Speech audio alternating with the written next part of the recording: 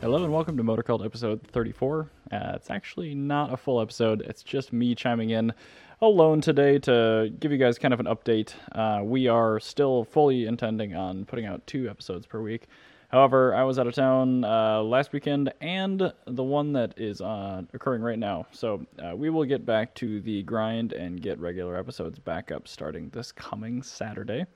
But I just wanted you guys to know that we haven't stopped making them. We still very much enjoy it, and thank you for listening, of course, but felt bad for leaving you high and dry. So we've got a lot to talk about. We've done a couple of group drives. We've done a lot of car events, and we've got a lot of stuff upcoming as well. So do remember, we've got the 4th annual Light Up the Night show with MNCEC. That's on the 25th of August at 5 p.m.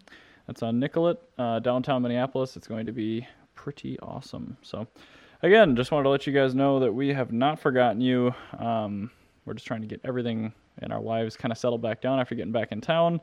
And we'll be right back onto it. And the video version should be smooth and good, hopefully starting at that point too.